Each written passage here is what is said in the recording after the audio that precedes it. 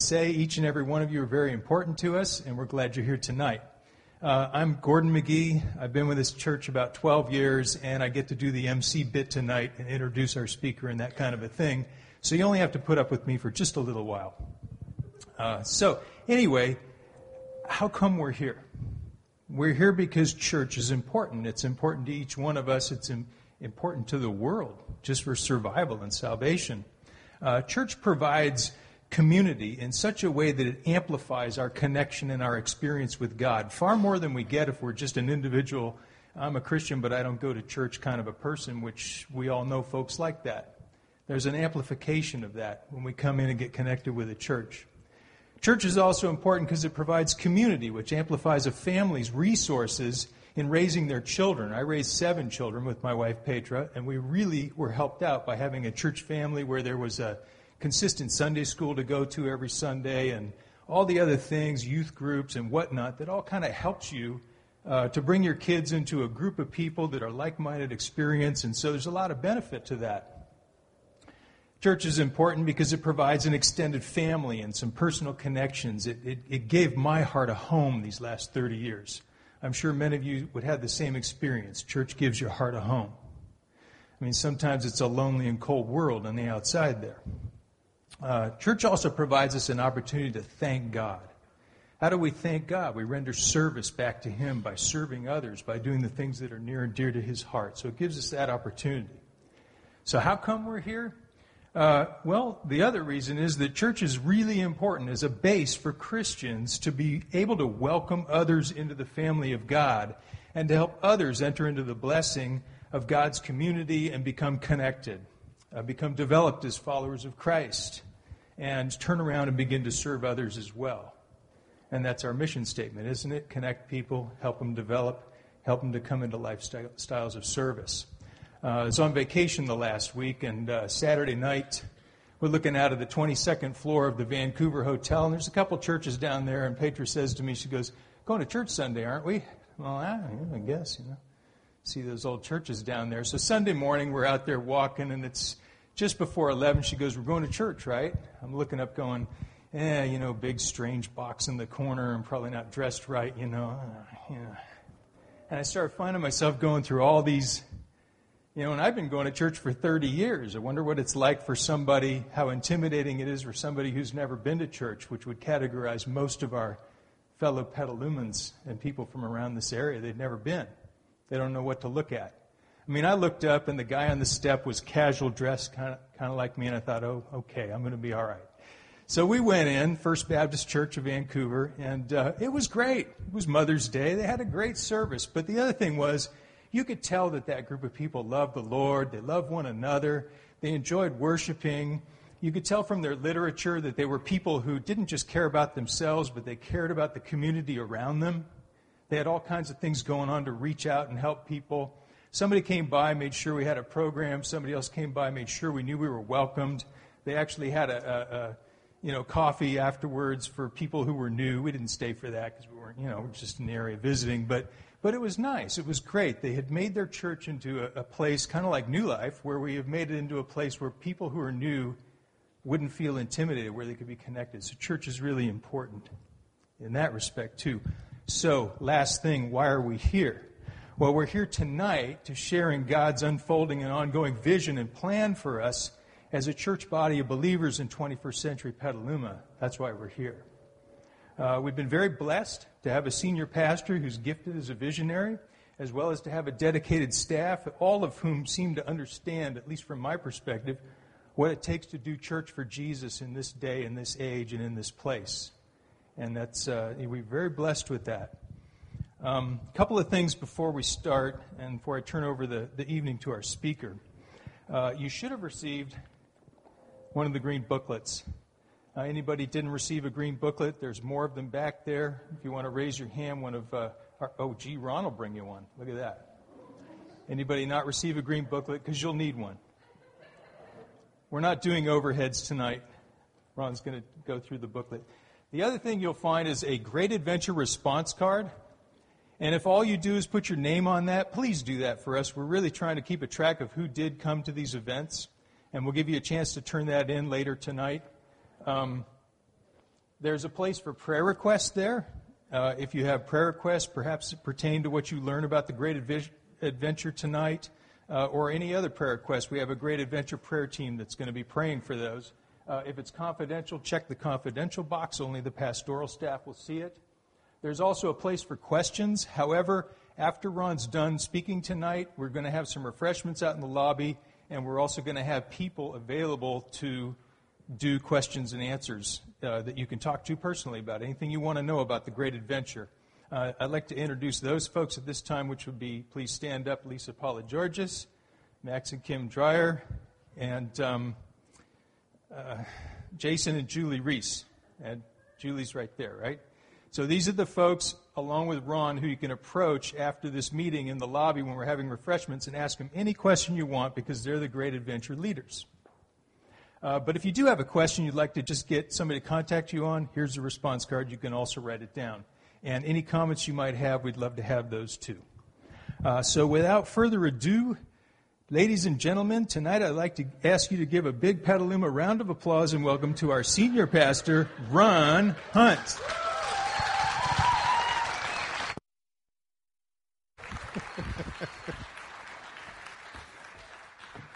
Oh, I got to replace Bob with Gordon, don't you think?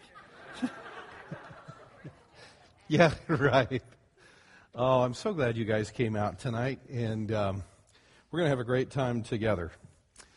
So would you join me in a word of prayer before we get started? Father, we are so grateful to be in this place at this time, and we're thankful to be on assignment for you and from you.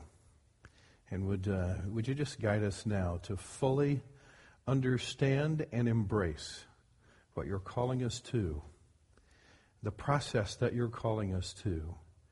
And Lord, help us just to get on board with you, I pray in Jesus' name.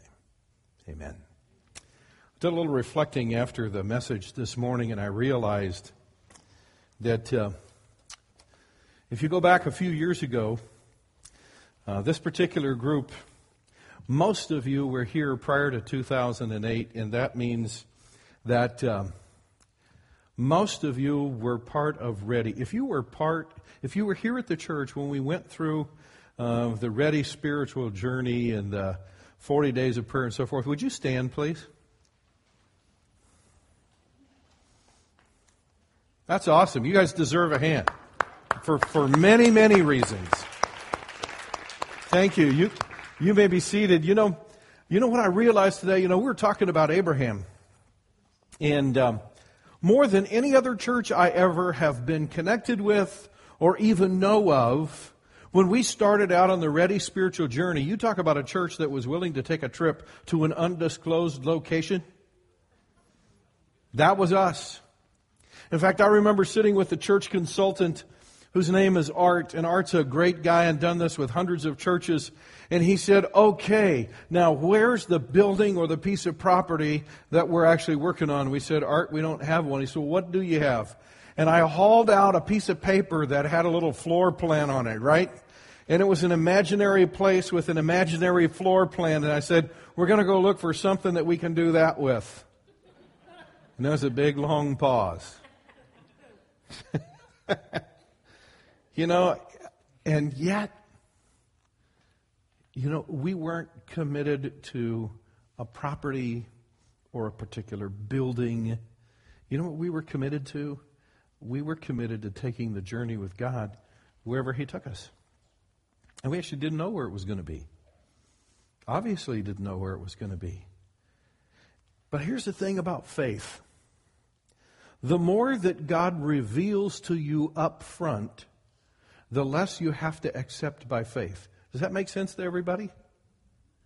And the less you have to accept by faith, the less adventure there is in the journey. Does that make sense? Yeah. And so, by way of introduction, I just wanted to say at the beginning, for those of you who have been here for a number of years, and it's with your blood, your sweat, your tears, the sacrifices that you have made, the countless hours of volunteer ministry that you have put in, the prayers that you have prayed, the people that you have hugged in and around the church, the burdens that you have lifted, all the things that you have done. Thank you. That seems like too small a word. But I mean that from the bottom of my heart. Because the church is whatever you choose to become, and you have chosen to become loving, kind, committed, dedicated people who live with integrity and honesty and represent Christ well wherever you go. Thank you. I agree.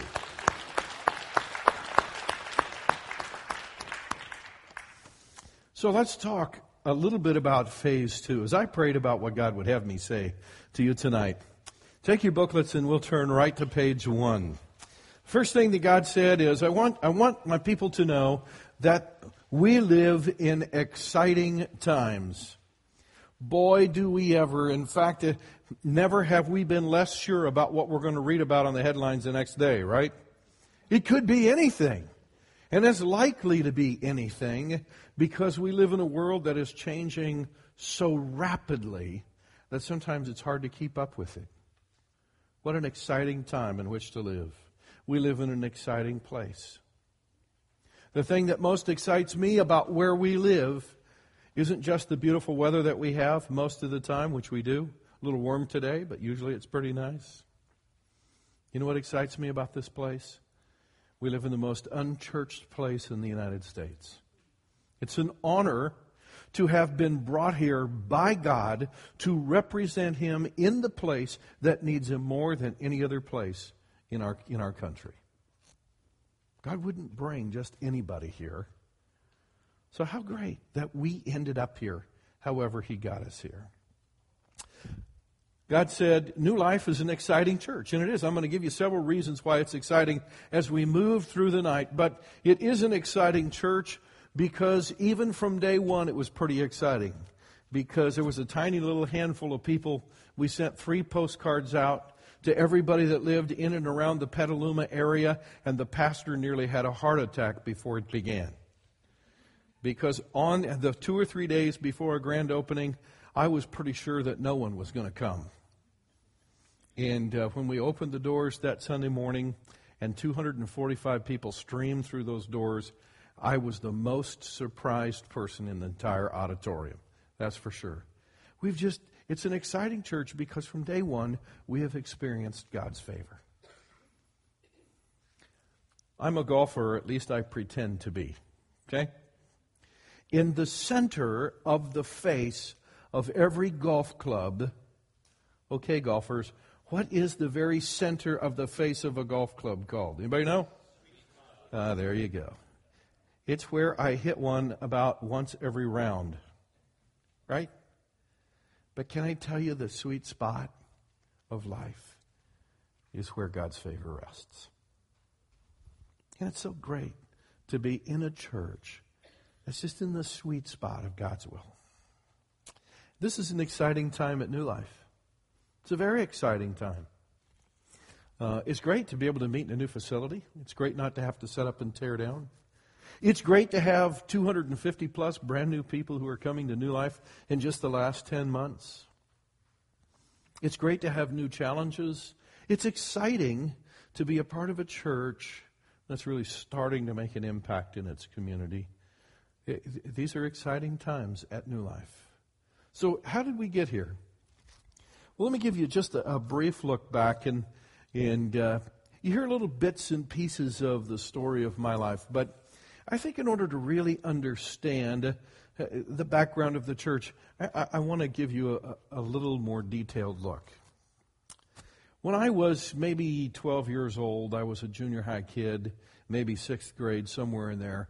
I was sitting in the church where I was born and raised. It was a small church, 50, 60 people maybe.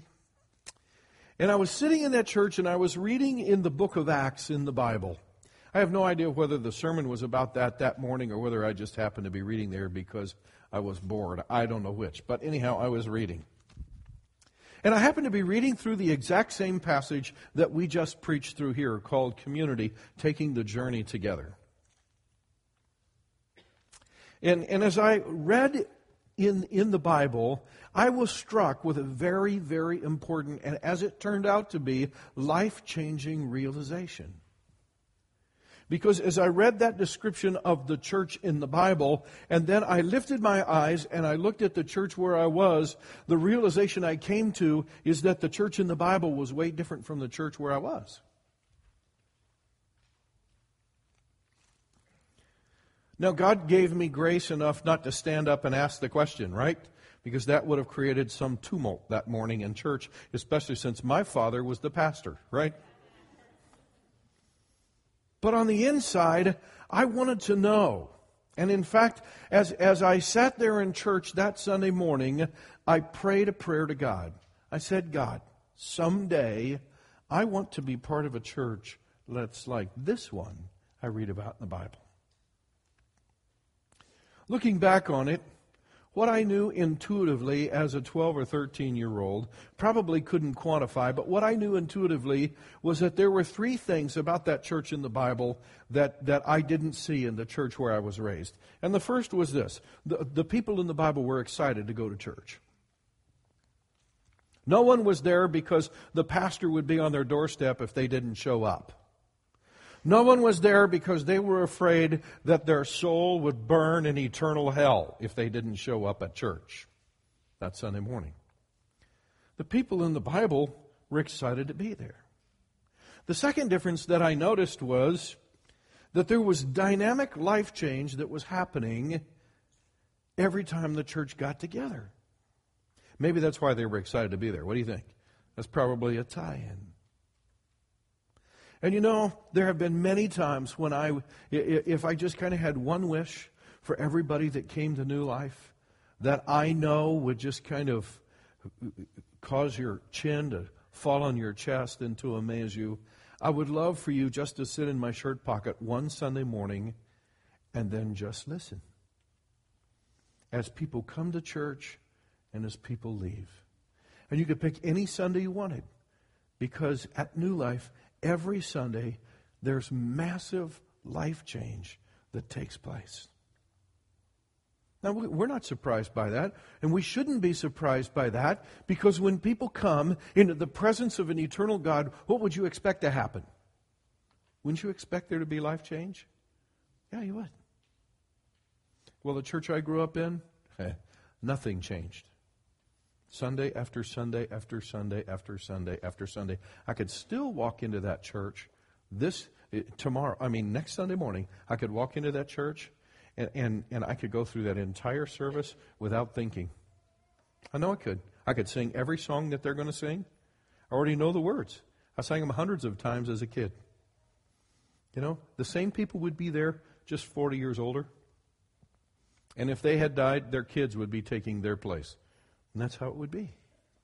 The third thing that was different was I noticed that the church in the Bible had a tremendous impact on its community. It wasn't a tiny little buildings tucked away in the corner somewhere that a handful of people went to, that if it closed down, no one would notice and no one would really care, and there wouldn't be any service that would go lacking in the community because that church closed, because the church had no impact on its community anyway. But in the Bible, I realized that when the church came to a town, it began to change the town. So when I prayed, God, someday I want to be part of a church that's like that one in the Bible. I had no idea at all at that point in time what God was going to do with that. But basically, evidently what God decided to do was to say, okay, boy, you want to be part of a church like that? I got some work to do on you, because I'm going to build that church through you. I had no clue. So God decided to take me on 3 great spiritual journeys prior to coming to New Life. And the first one is, He had to take me on the journey of salvation. Because if He was going to do anything in my life, I had to get into a personal relationship with Him. And so I remember the day very clearly. I was 12 years of age. I was in the backyard of our home. We lived in the country. I remember sitting down underneath a lilac bush on a hot July afternoon, and I remember being overwhelmed with the fact that God would love me to the point that Jesus would leave heaven and come to earth and give his life so that I could be forgiven of my sin. And I started to cry. My mother was working in the yard. She looked over there and saw me crying, and she came over and she said, "Ron, are you okay?" And I said, "Yeah." She said, "Why are you crying?" I said, I was just thinking about Jesus and what he's done for me. And it was about 2 weeks later, I made my decision and said, I'm going to give the rest of my life to following Jesus. And we happened to actually be, at that point in time, we happened to actually be in Portland, Maine. Southeast Portland, Maine. And I made the decision on a Saturday night, and they took me out that same night. There was no baptistry in the church. They took me out that Saturday night to an old abandoned quarry that where they had mined gravel, it had all filled in with water, and it was snow runoff from the mountains. I'll never forget my baptism. Yeah. So that was journey number one. Journey number two was, I was raised in churches that had a tremendous loyalty to Christ and a tremendous loyalty to the Bible, but also a very significant misunderstanding of what the Bible was actually saying. And so they were churches that were very judgmental and believed that only a handful of people were going to heaven, and it was them. And I can remember one time one of the pastors in one of the churches that I was associated with, some guy came up to him and challenged him and said, "You guys think you're the only ones going to heaven, don't you?" And he said, "I'm not really sure about all of us."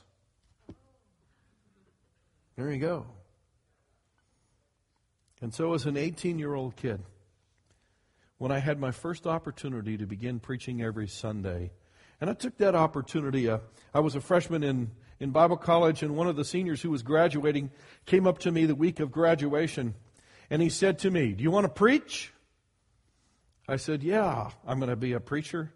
And he said, "Good, here's somebody who will have you." That was my interview for my first preaching job. Are you impressed? I looked at it, and there was a name and a telephone number, and I said, "Oh, yeah, well, when do they want me?" And he said, "Sunday." I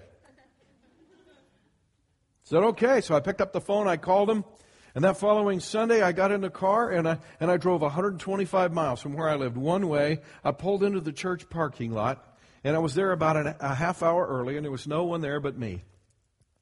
And I sat in the car, and I'll never forget what God said to me.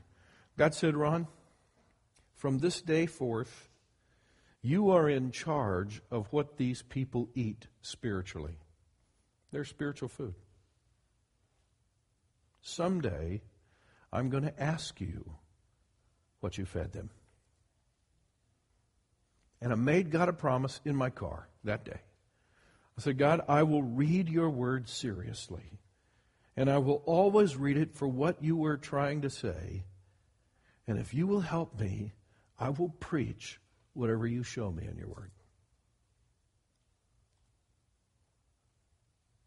Little did I know that in less than a month, God would begin to show me all sorts of things that were counter to what I had been taught in the judgmental churches that I had been raised in.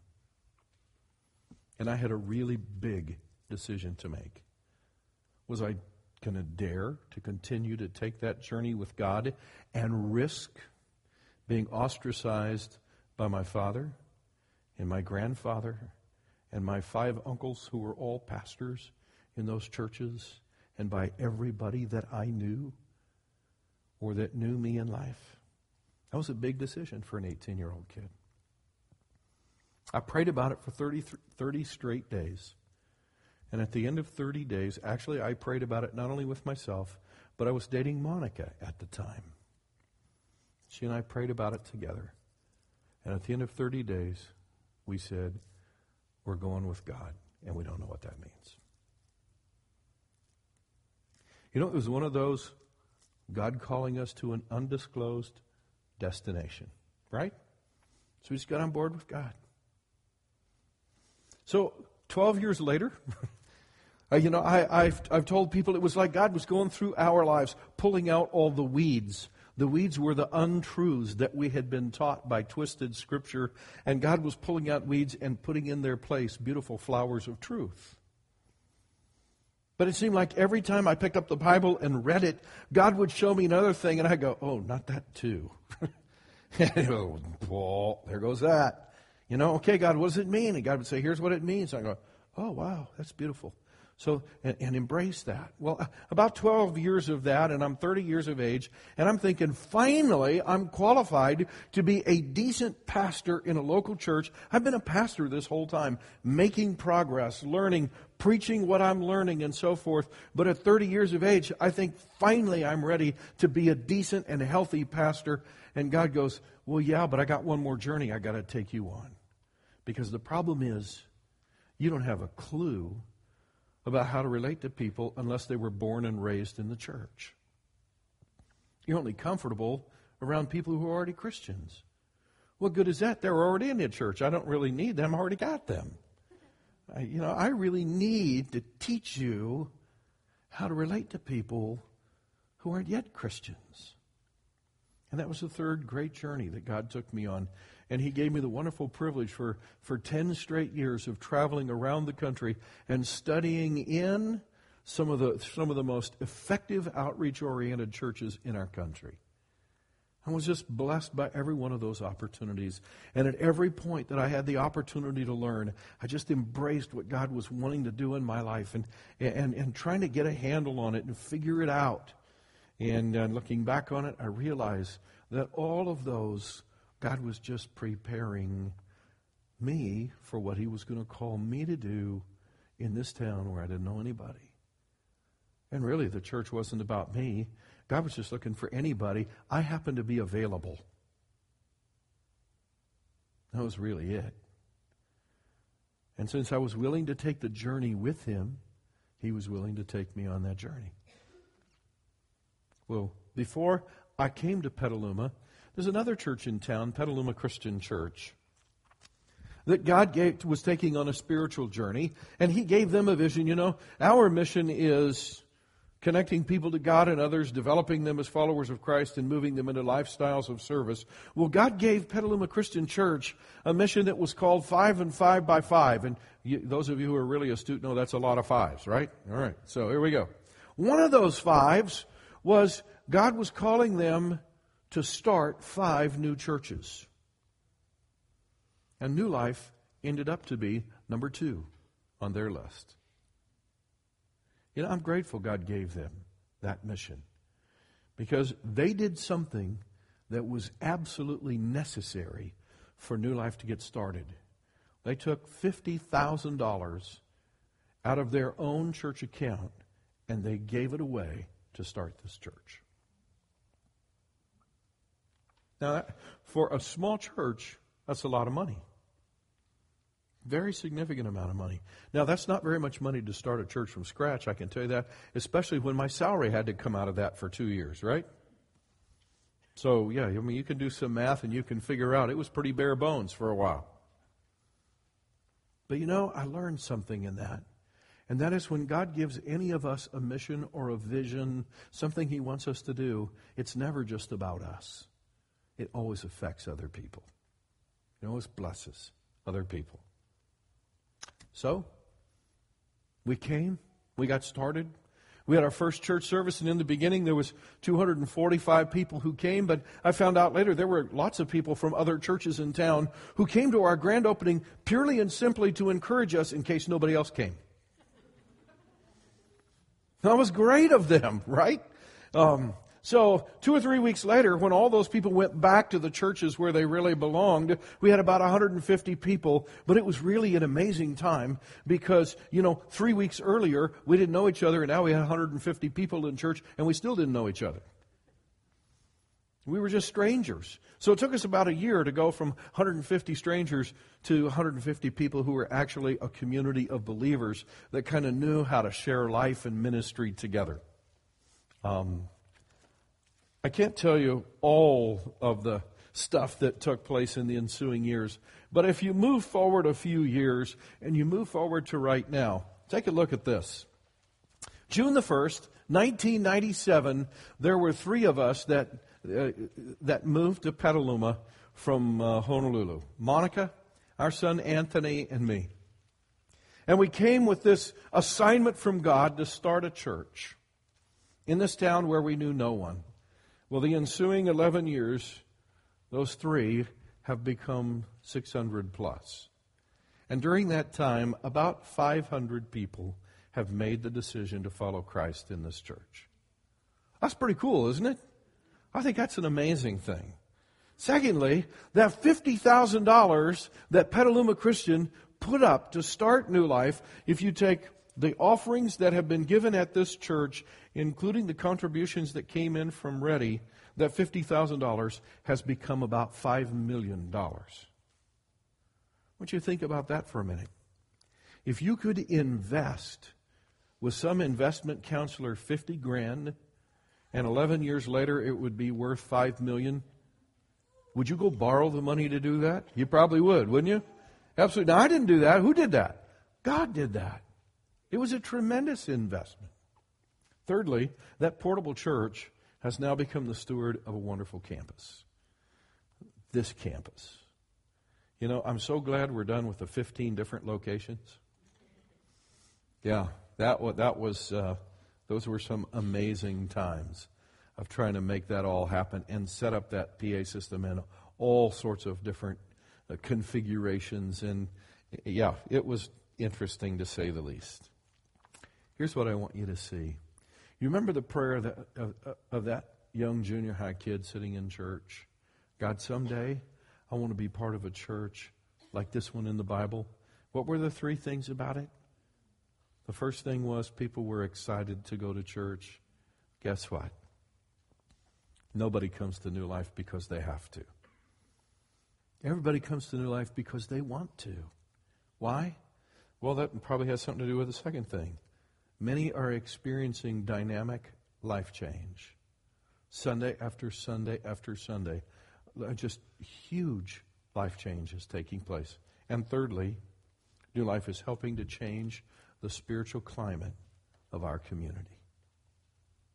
I don't have time to tell you all the stories, but I can tell you this. When I first came to Petaluma, and I sat down with leaders of our community that were leading our community in the public sector, and I'm talking about city council members and the mayor and so forth, and I was making my first attempt to get to know them, and they were asking me why I came to Petaluma, and I told them I came to plant a church, and they looked at me and said, "Why, are we short on those?"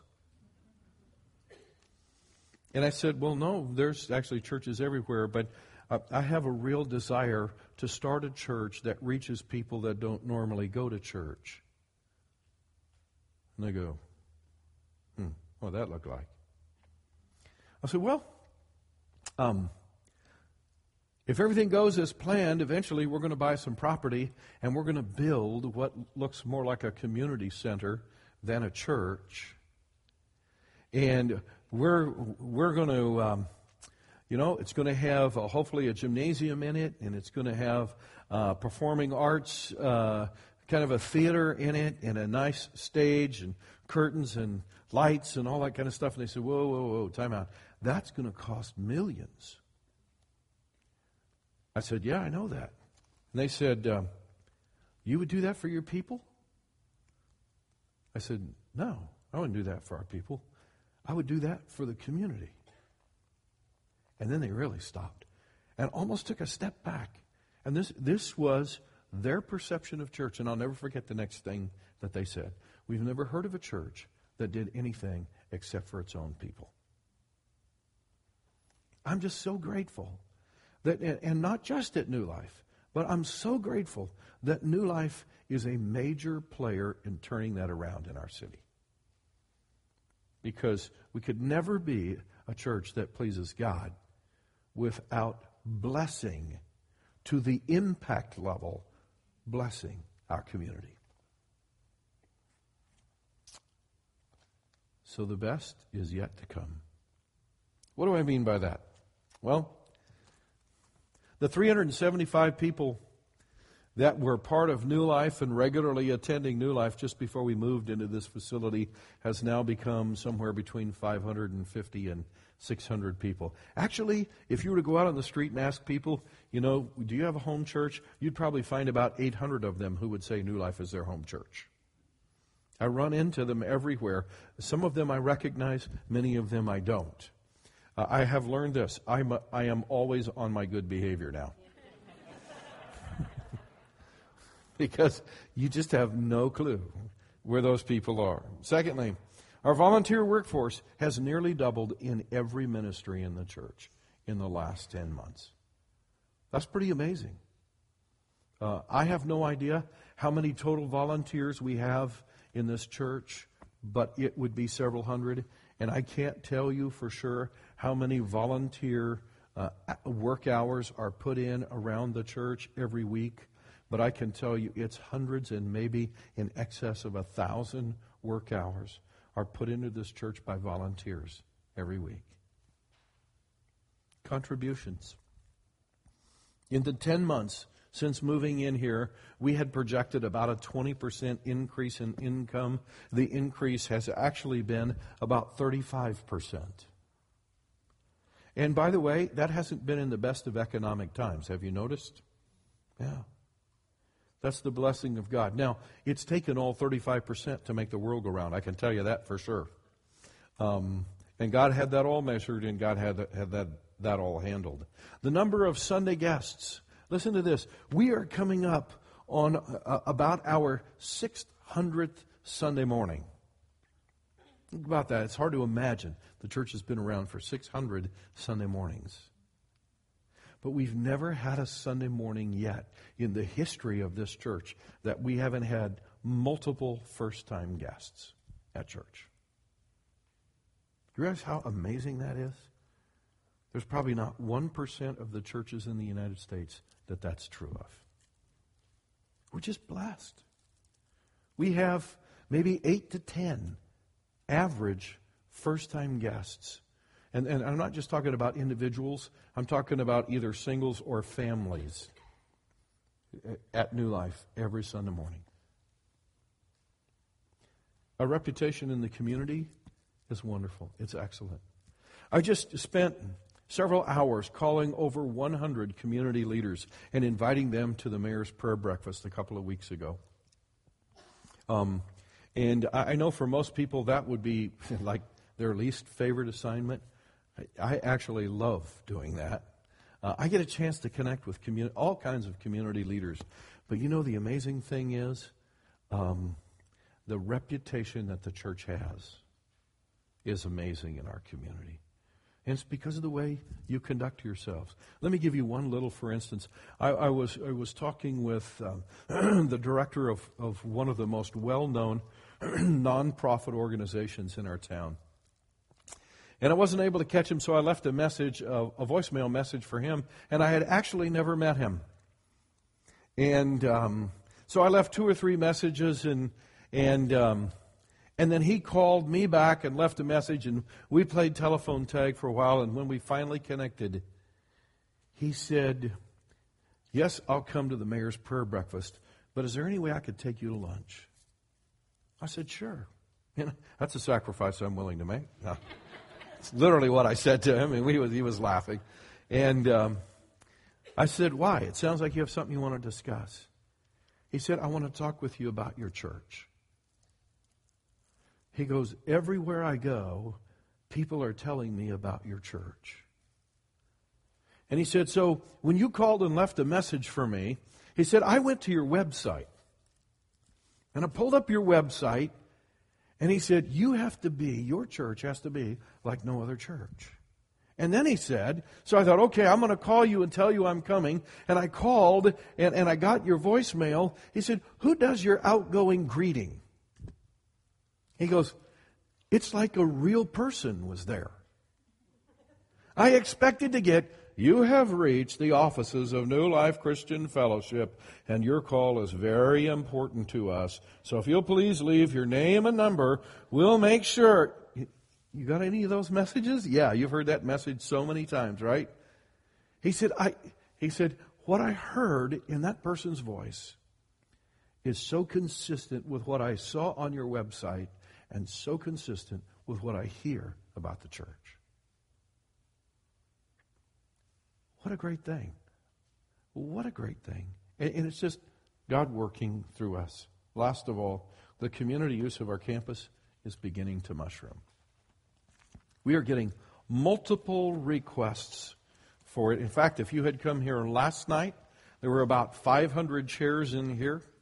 And there were people from probably 3 or 4 surrounding counties. And on the stage, there were about 30 hula dancers who were doing basically a hula concert. It was truly outstanding. And I had the wonderful privilege this morning of standing in the lobby and praying with a couple who came for the first time to the hula recital last night and decided to come back for church this morning. Yeah. I don't have time to tell you their whole story, but again, it's one of those dynamic life change kind of things. So that's the great stuff, but we do have some challenges, and I want you to hear what the challenges are. Number one, our new people need connecting. We have 250 plus new people who have started to come to New Life in the last 10 months. You realize if we just took the 250 plus people and made them into a church, they'd probably be the 4th largest evangelical church in our community? And that's just the new people, okay? But we have a challenge to get them folded in and to become part of who we are. Our budget, even though it's up 35%, it's not adequate yet to support the church and all that it needs to do. Our campus, this campus, believe it or not, it's about $26,000 a month of just interest. Okay? That's enough to get your interest, isn't it? Yeah. A church is basically like a person's own budget. They'll tell you that if you're spending more than 35% of your budget on your house, you're spending too high percent of your budget on your house. Basically, that's true of a church. Right now, our facility is costing us just a little over 50% of our income. Okay? So there's a challenge there. Our staff is currently overworked. We are understaffed, like everything else in our city, right? We are understaffed.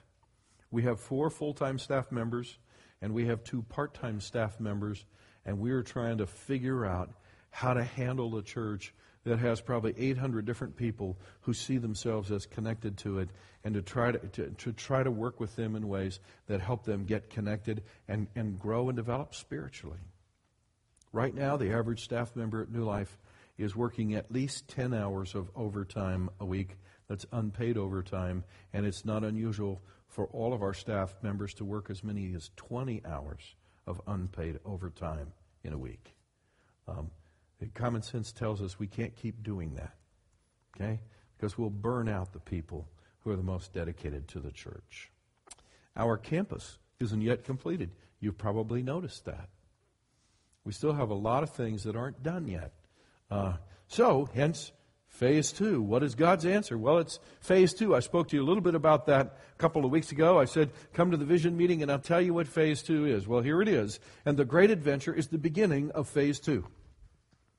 It's what God wants to use in order to supply the resources that are going to be needed for the church to continue its journey of faith that God has called us on.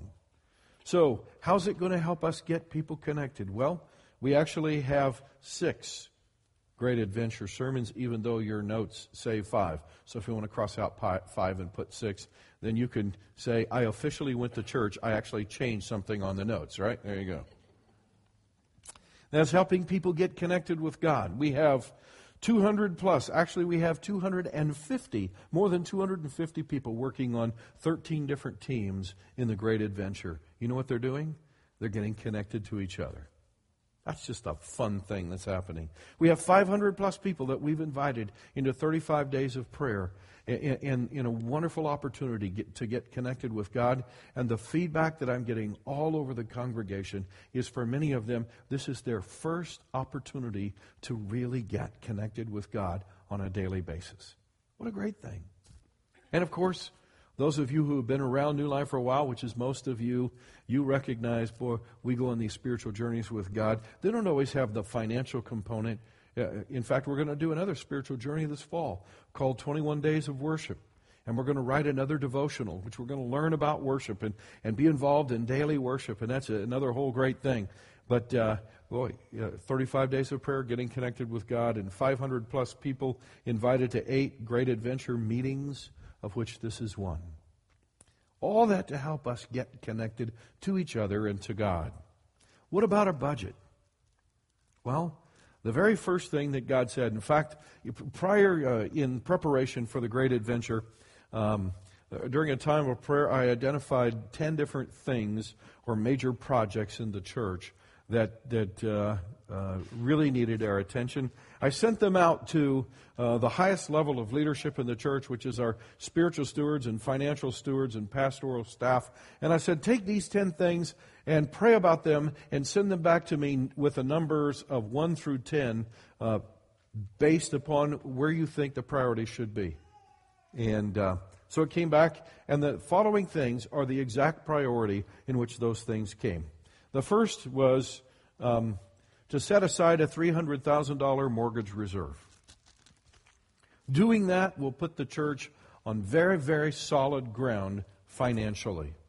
So the first of the resources that come in through the Great Adventure, the first and highest priority is going to be to establish that $300,000 mortgage reserve to help us make our mortgage payments while we grow into it as a church. And I think we're a year or two away from fully being able to get that down to where our mortgage is only 35% of the income of the church and not about 52 or 53% like it is right now. Priority number one. Priority number two, we need to expand our staff so that we don't burn out or, worse yet, destroy the health of the people who work to lead the church. And we've got a group of people working on those job descriptions right now. Then the next priorities all have to do with completing our campus. And the first is to complete the secondary auditorium, which is back in that end of the building. We use it a minimum of 3 times every week, and oftentimes significantly more than that, even though there's no sheetrock on the wall and there's no lighting system in there, and there's a few other problems. We still use it because we have to. So there you go. So that was the next thing. We need to put a ceiling in that room. We need to put lighting in that room, a sound system in that room. We need to sheetrock the walls. We need to insulate it, and we need to make it actually look like it's a fully developed room that we can use for a number of things. The next priority was the second story. Other than the office area, we don't really have permission to use the rest of the second story for general assembly purposes because, well, it's not up to code yet. When it's built out the way it's supposed to be built out, when you walk in the lobby, coming alongside the wall on this side, there's going to be a stairway that goes straight up into the second story. And the wall up there that says Connect, Develop, and Serve, that's going to become a half wall that's a walkway that looks over into the lobby, and you can walk up there and you can go to the right or the left, and you can go to large classrooms that we're going to have upstairs, very large classrooms that we will use for many things. But there's also another part of the second story besides building out those classrooms and putting in the stairway, and that is we have to put in an elevator. That's a code issue. But even if it wasn't a code issue, I can tell you we would do it. And the reason we would do it, reasons are many. But there's a reason why it's a code issue. And so, obviously, we would comply with that. Well, guess what? And just putting in the elevator is about a $100,000 ticket. So, that's a big deal. Next is the parking lot. Works pretty good till it rains, right? And then when it rains, we got people in there talking to themselves in here trying to clean the carpets because it just makes a grand mess out of the carpets. So we have a parking lot to complete. We have general equipment and repair, the roof repair. I don't know if you looked at the ceiling tile during the winter, but if you looked up in the lobby during the winter, you saw 4 or 5 ceiling tile that consistently got wet and stained and would begin to sag, and then we would replace them. Well, what you don't know is up above those ceiling tile, there's probably 15 5-gallon buckets that are actually catching drips. And Michael Bearden, bless his heart, would drive the scissor lift every week and climb up there and empty all those buckets So we didn't have a massive problem. Well, obviously we need to do something with that roof. And there's several other pieces of equipment that we need to get in order to properly take care of the facility we have.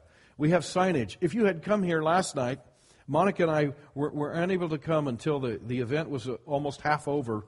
And so we pulled into the parking lot from Randa Street, and we went, oh my goodness, there's nobody here.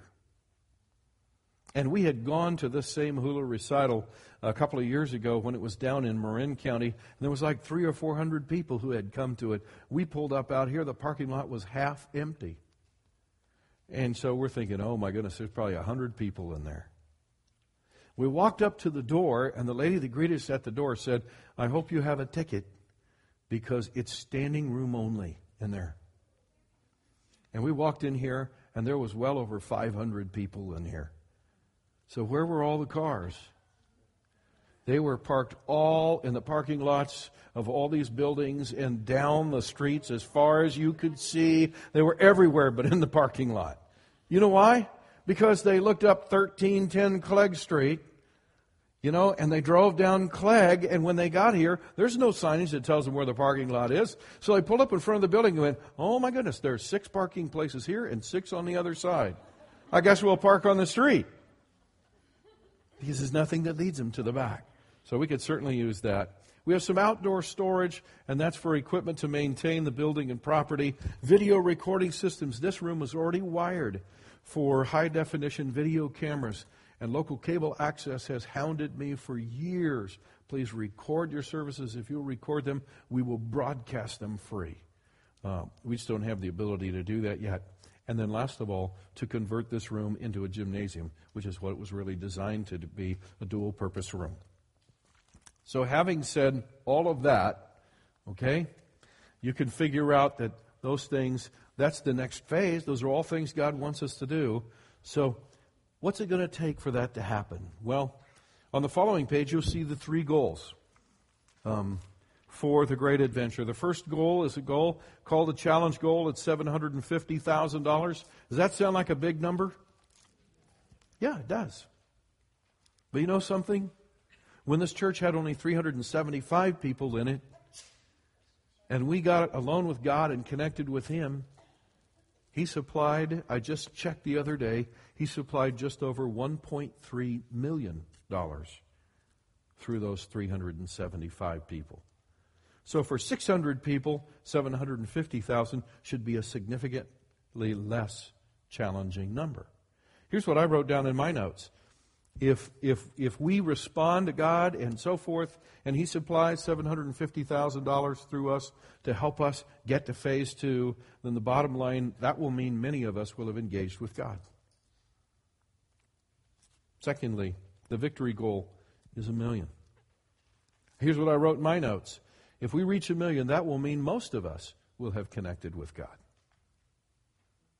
And then the supernatural goal is $1.5 million. And if God supplies $1.5 million through us, you know what it will mean? It will mean that God decided to do something extraordinary through us, just like He did the first time. So that's what I want you to pray about. Now, what's the process for this? Well, here it is. And this is the most important thing I could tell you all night. Number 1, it's a spiritual journey, not a capital campaign. If it's just about money, listen, everybody loses. If it's just about money, if you're going to go home and get your budget out and say, okay, dear, what can we give over and above what we're currently giving? And you sharpen your pencil and you carve out a few extra bucks and you give it to the church. There's no God in that process. You could go to Edward Jones and get that kind of advice. Okay? This is a deal about connecting with God. And saying, God, what do you want to supply through me? Number 2, it's not something we do for God. It's something we ask God to do through us. I preached a lot about that this morning, so I'm not going to go back into that. But it's not something we do for God. It's, God, what do you want to supply through us? Number 3, we ask God for a number and a process. Here's kind of how that might look. Okay? I'll give you a little example out of my own life, and I'm still praying. So I don't know that it's going to come out like this, and Monica and I are praying together, but there's a little thing that I do on the side with another parachurch organization, and it pays me a stipend of $400 a month. Well, maybe that's the number in the process that God gives me. And maybe what God says is, Ron, take that $400 a month stipend you get from doing this thing with this parachurch organization and take that money and just turn it over to me. And that'll be what I supply through you. Well, if you take $400 a month and it doesn't sound like a whole lot, but if you put that 12 months a year, what does that make? $4,800, and the Great Adventure is a 3-year project. So if you do that over 3 years, what do you get? Well, you get $14,400. That's almost $15,000 that God might want to supply just through me doing that one simple thing. Now, if it turns out that way, there's 2 things that will happen. Number one, I get the blessing of giving to God an additional $15,000 and to know the joy of being able to do that. And number 2, when I do that thing with the parachurch organization, I do it from a whole different motivational standpoint. Because it's what God's using in my life at that point to supply something that has eternal worth in His kingdom. So you have to take that, put that to work in your own life. Then we have to commit ourselves to that number and that process. Because, if God gives me a number and a process, and I get halfway through it and I decide, no, God, I really want a new car instead of doing that. Okay? I could probably lease a fairly nice car for $400 a month. But if I do that, and God has already asked me to assign that a different direction, and it doesn't take a rocket science to figure out God's not going to be real happy with that. Nor should He be. And then last of all, to walk in obedience to that commitment. That's the process. Now, Eris and Lisa are going to come and give a short testimony because they were here in the Ready spiritual journey, and it was an exciting time for them. And God did some great and wonderful things in their life through that. But that's not really what they're going to share with you tonight. They're going to share with you a journey that God's had them on in the last year or so. So would you please welcome Eris and Lisa Polo-Georges.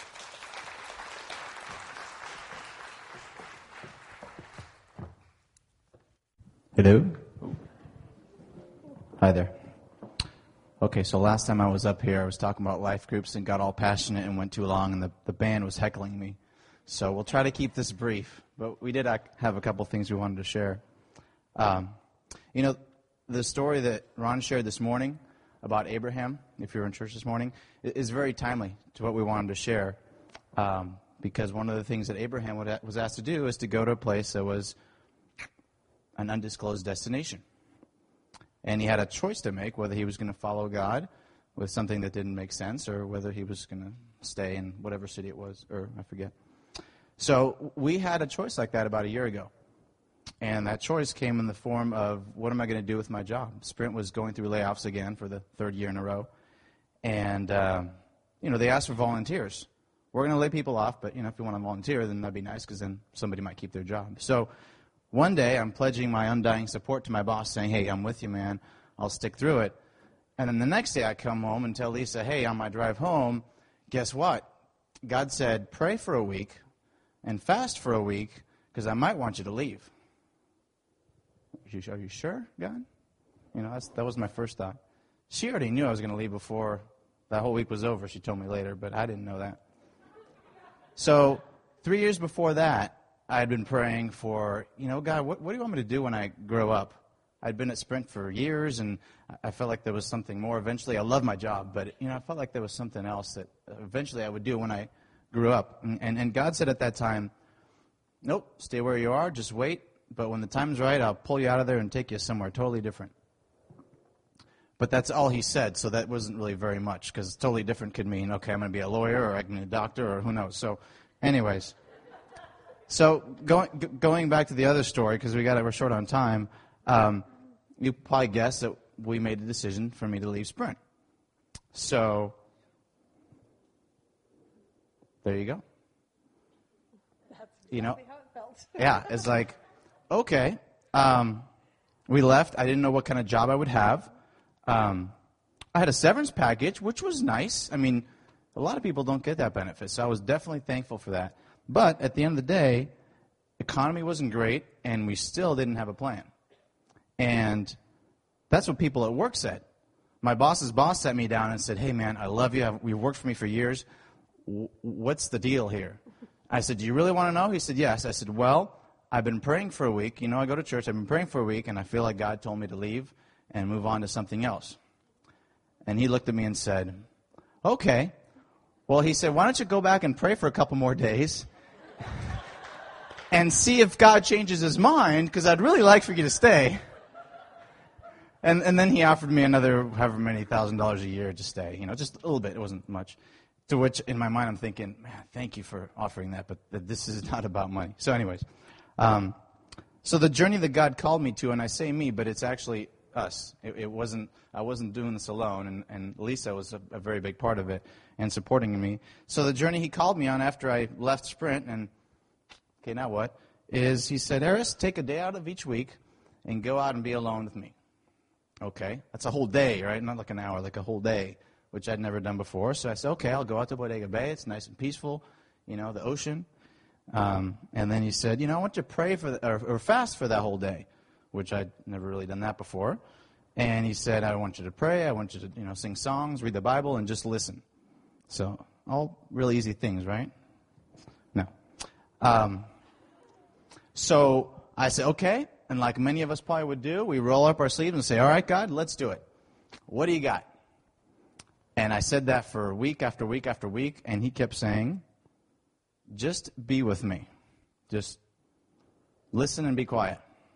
That's another one that I know you're good at that, but I was not good at that because I want some results. If I'm going to pray and fast, I want some answers, man. So, anyways, about 2 months later, when I finally got it through my thick skull that he really does want me to just be with him, he actually gave me a couple answers, which was great. You know, Ron shared this morning, only after we obey, then comes the promise. So then he goes, I think, and this is what I think he said, I'm secretly hoping I didn't hear correctly, but I felt like he said, I'm going to give you a job, but eventually you're going to go into some sort of ministry or missions or something. Great. Talk about going out of your comfort zone. I'm hoping that's like years and years away, but we'll see. So, and after that came the rest of the promise, which was a new job. I left Sprint last March. I just started a new job just a couple months ago, this past March, so like a year. So that was quite a process. But it turned out to be a job better than I could have ever imagined. And I know Lisa has a couple of things she wants to share on that perspective as well. Well, I think just so many things that God taught me specifically throughout the course of this year. But I think the thing that I hold on to is that the adventure is in the process and not in the product. And I am such a product-oriented person. I'm a checklister. I'm a, goals, a plan, and all of that. And we would have missed the adventure and actually not been prepared for this adventure if we hadn't gone through that. And so just this morning's message was so much our testimony of,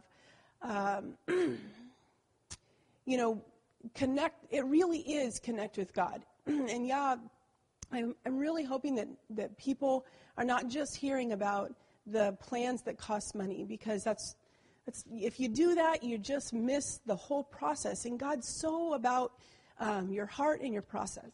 So.